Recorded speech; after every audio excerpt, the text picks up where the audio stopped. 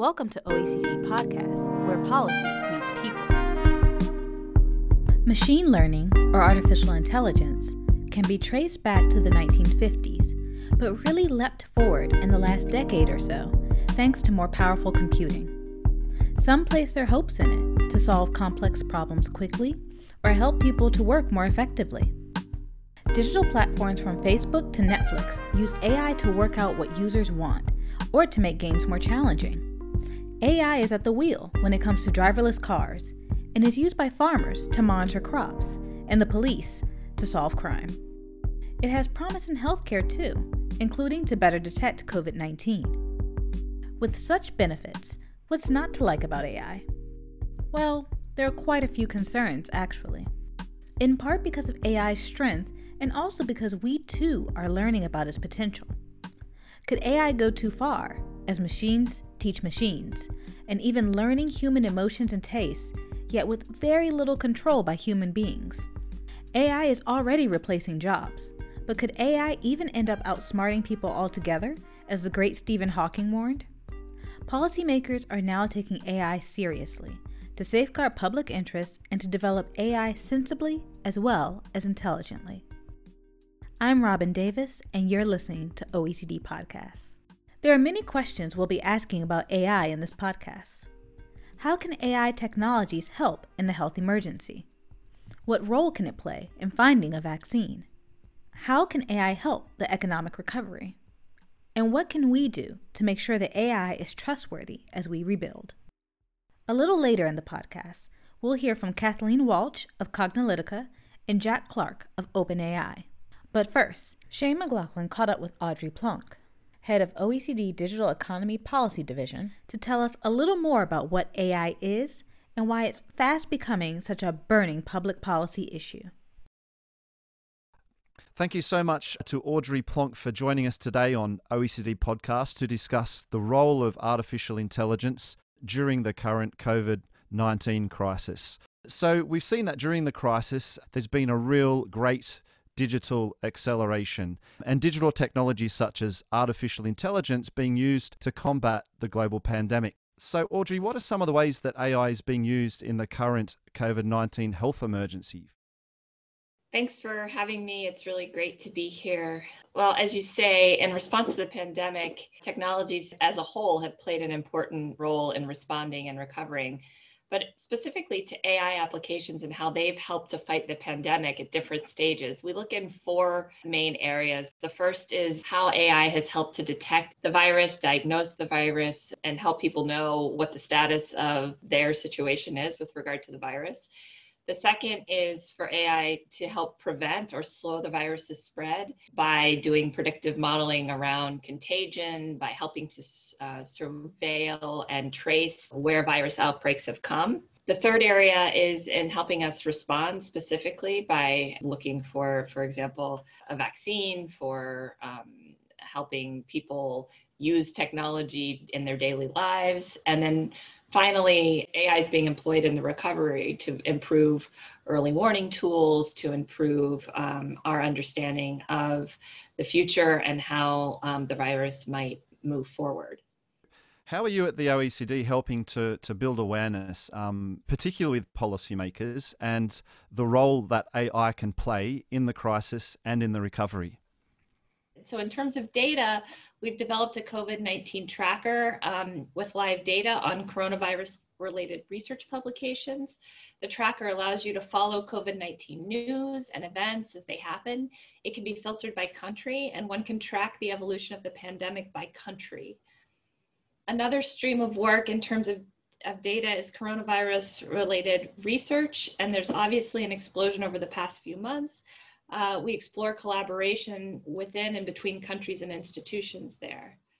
So we've heard about the importance of AI in the crisis, but how can we make AI safe regarding data and privacy, but as well, in terms of transparency and being trustworthy for all actors? Well, the OECD AI principles can give a sense of direction and coherence to a policy area that is still very nascent and holds many difficult ethical issues. This was the driving force behind their development back in 2019, which seems like a long time ago now. Policy tends to lag behind technology, and we see a huge amount of effort to get ahead of it right now. Within the context of national policies, a few important areas that we tend to focus governments on, and they're reflected in our AI recommendations, but they include things like investing in AI research and development. This is critically important, and most of the national strategies that we look at have some element of this. Fostering a digital ecosystem for AI, shaping and enabling a policy environment for AI. So, this can include a wealth of existing and related policy topics such as data privacy or cybersecurity, just to name a couple. Building human capacity and preparing for labor market transformation. So the question of how AI will change how people work and how people live is extremely important.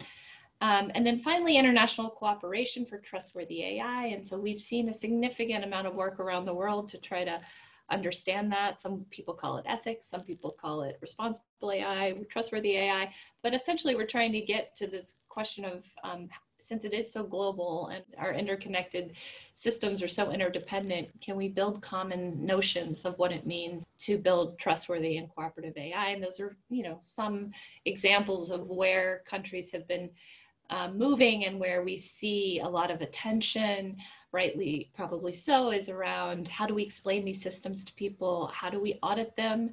How can we make them transparent? And what does accountability look like? Is it strict legal accountability? Are there other ways of holding actors accountable? And then who in the supply chain are you holding accountable? Is it the coder, the algorithm development, the data source, the platform designer, the implementer at the end. So it's a complex ecosystem, and there's a significant amount of cooperation and learning that can be done by working together at an intergovernmental and international level.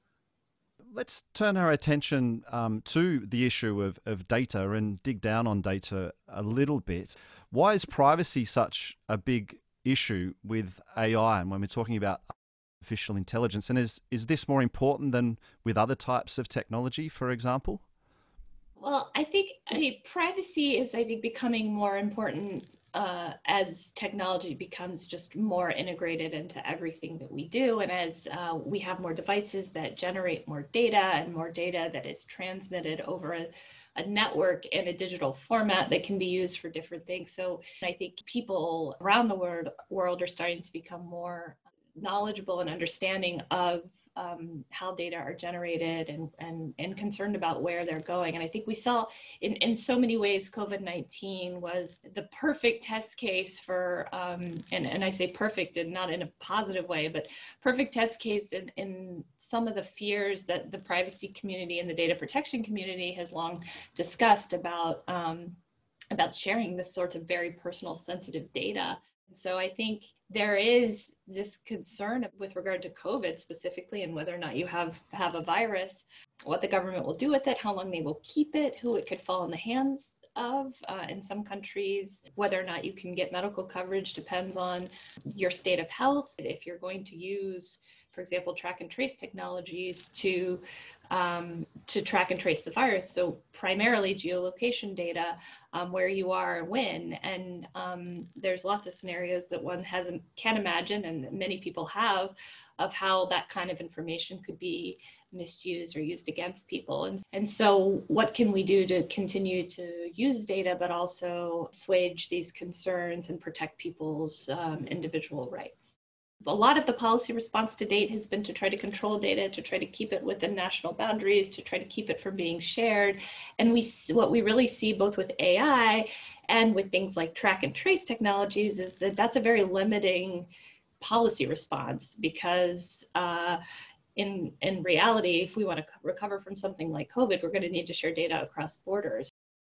Audrey, I just wanted to ask you why you think people fear AI and the whole issue of regulation and further regulation on AI. Will it work? Who should we regulate? Some actors say, well, you can never regulate innovators and scientists and those that kind of front of AI. What are your thoughts about regulation and the issue of AI? To me, AI is a compilation of the history of technology and computing up until the point that we're living in today. And so it's not a binary thing. It's not a thing. It's not something you can buy off the shelf. It's a suite of computing capability that will be used and implemented in and already is, but will continue to be used and implemented in many, many different ways. And so to me, the idea that you can't regulate it or shouldn't regulate it because by definition regulation harms innovation, it's an old idea, and we have to put it aside. It's too important to how we conduct our jobs, how we teach our children. We really need to regulate it. And I think we have to get out of the mindset that regulation has to be a negative thing, that it has to be about prohibiting things, it has to be about keeping something from happening. But think about regulation as an enabler, as providing parameters, providing confidence, providing a sense of public trust and global trust in how things are used. Just one last question, and to bring it back to the current pandemic we're all struggling through in so many respects.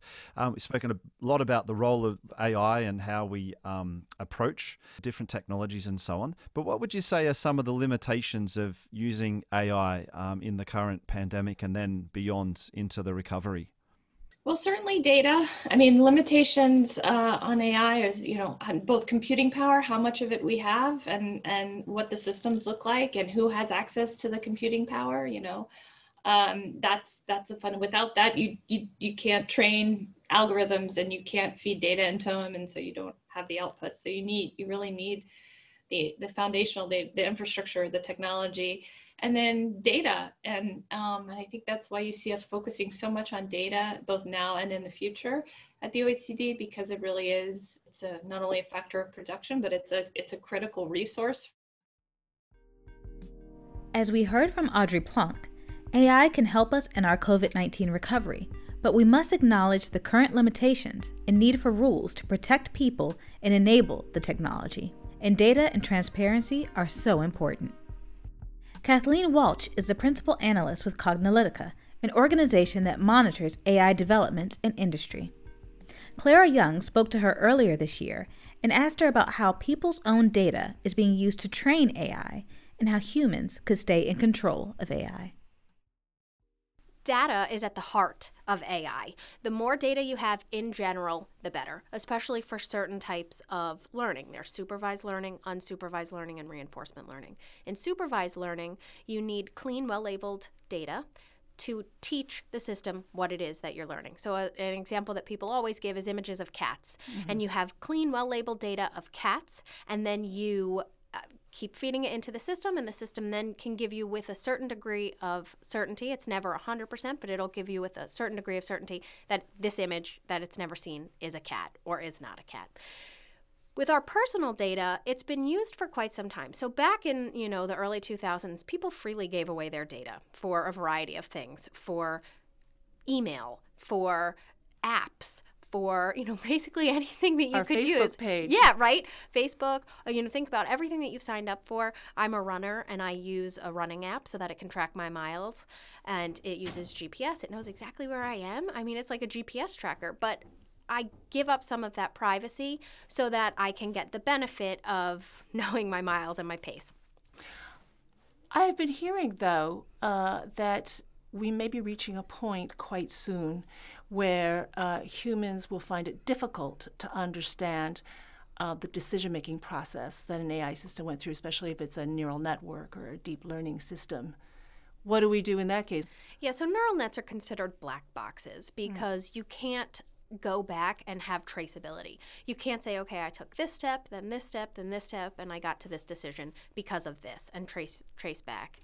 So these are issues that we're working through. We are trying to build and help pioneer a transparency score so that we can say, okay, well, this algorithm and this model that you built is a 3 out of 10 in transparency. Well, what exactly does that mean? It's a multi-factor transparency score. So it says, what's my source of data? Do I know it?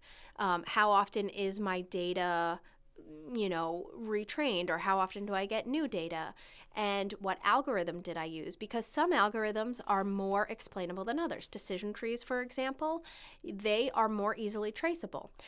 Neural nets, deep learning, that's a black box. It also comes down to, is it okay to not be able to have 100% explainability and transparency? And if the answer is no, don't go with an AI. If the answer is yes, say what degree is it okay? And maybe then you have a human go in and do a follow-up behind it and say, well, if I was making this decision on my own, I would have done it this way. Maybe it'll agree, maybe it won't. Unknown black boxes. Maybe it will agree, maybe it won't. Transparency and accountability are key for AI to win people's trust and solve the problems people need solving, and to help people do better at work. So what about policymakers? What are they doing? And what should they not do? What kind of rules do we need? Jack Clark is the head of policy at OpenAI. He also spoke with Clara Young.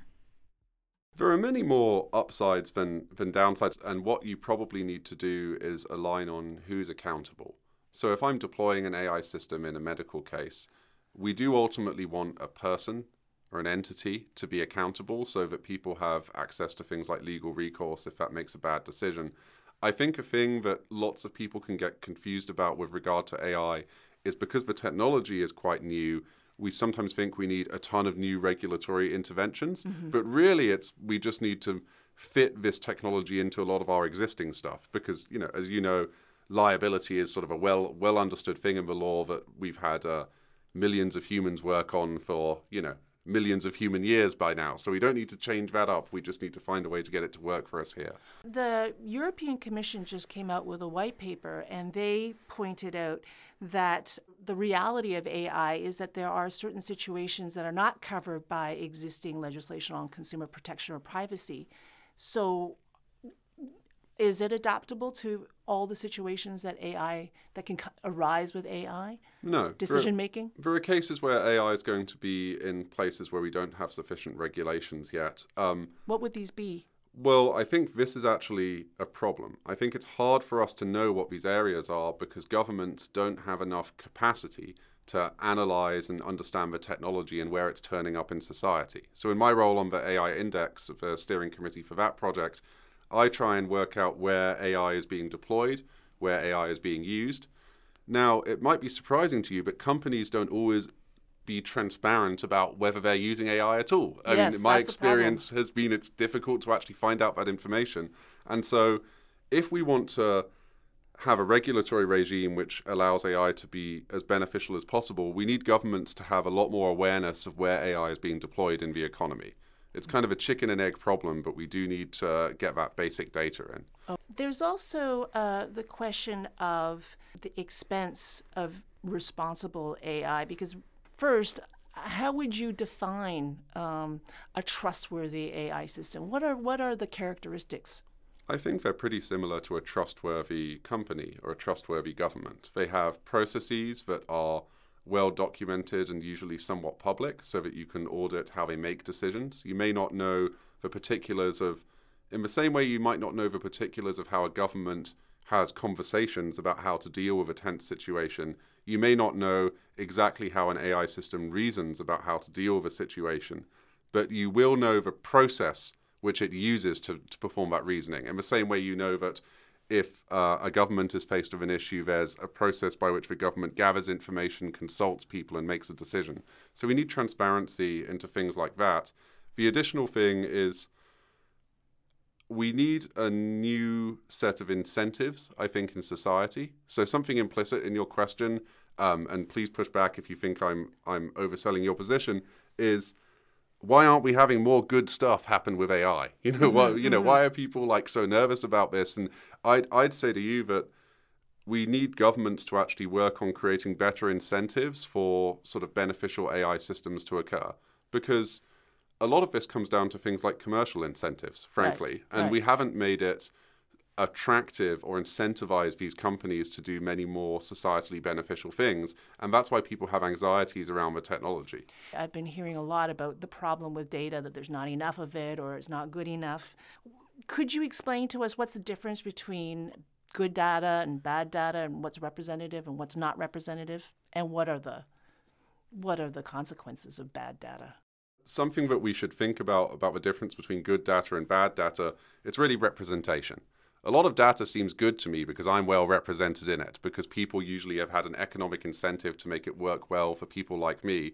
But if I was someone from a different demographic or speaking with a radically different accent, AI systems wouldn't recognize me, they wouldn't understand me, they wouldn't be able to decode what I say, and that can give you an idea of how that would feel terribly unrepresentative to me, and my experience of these AI systems would be bad.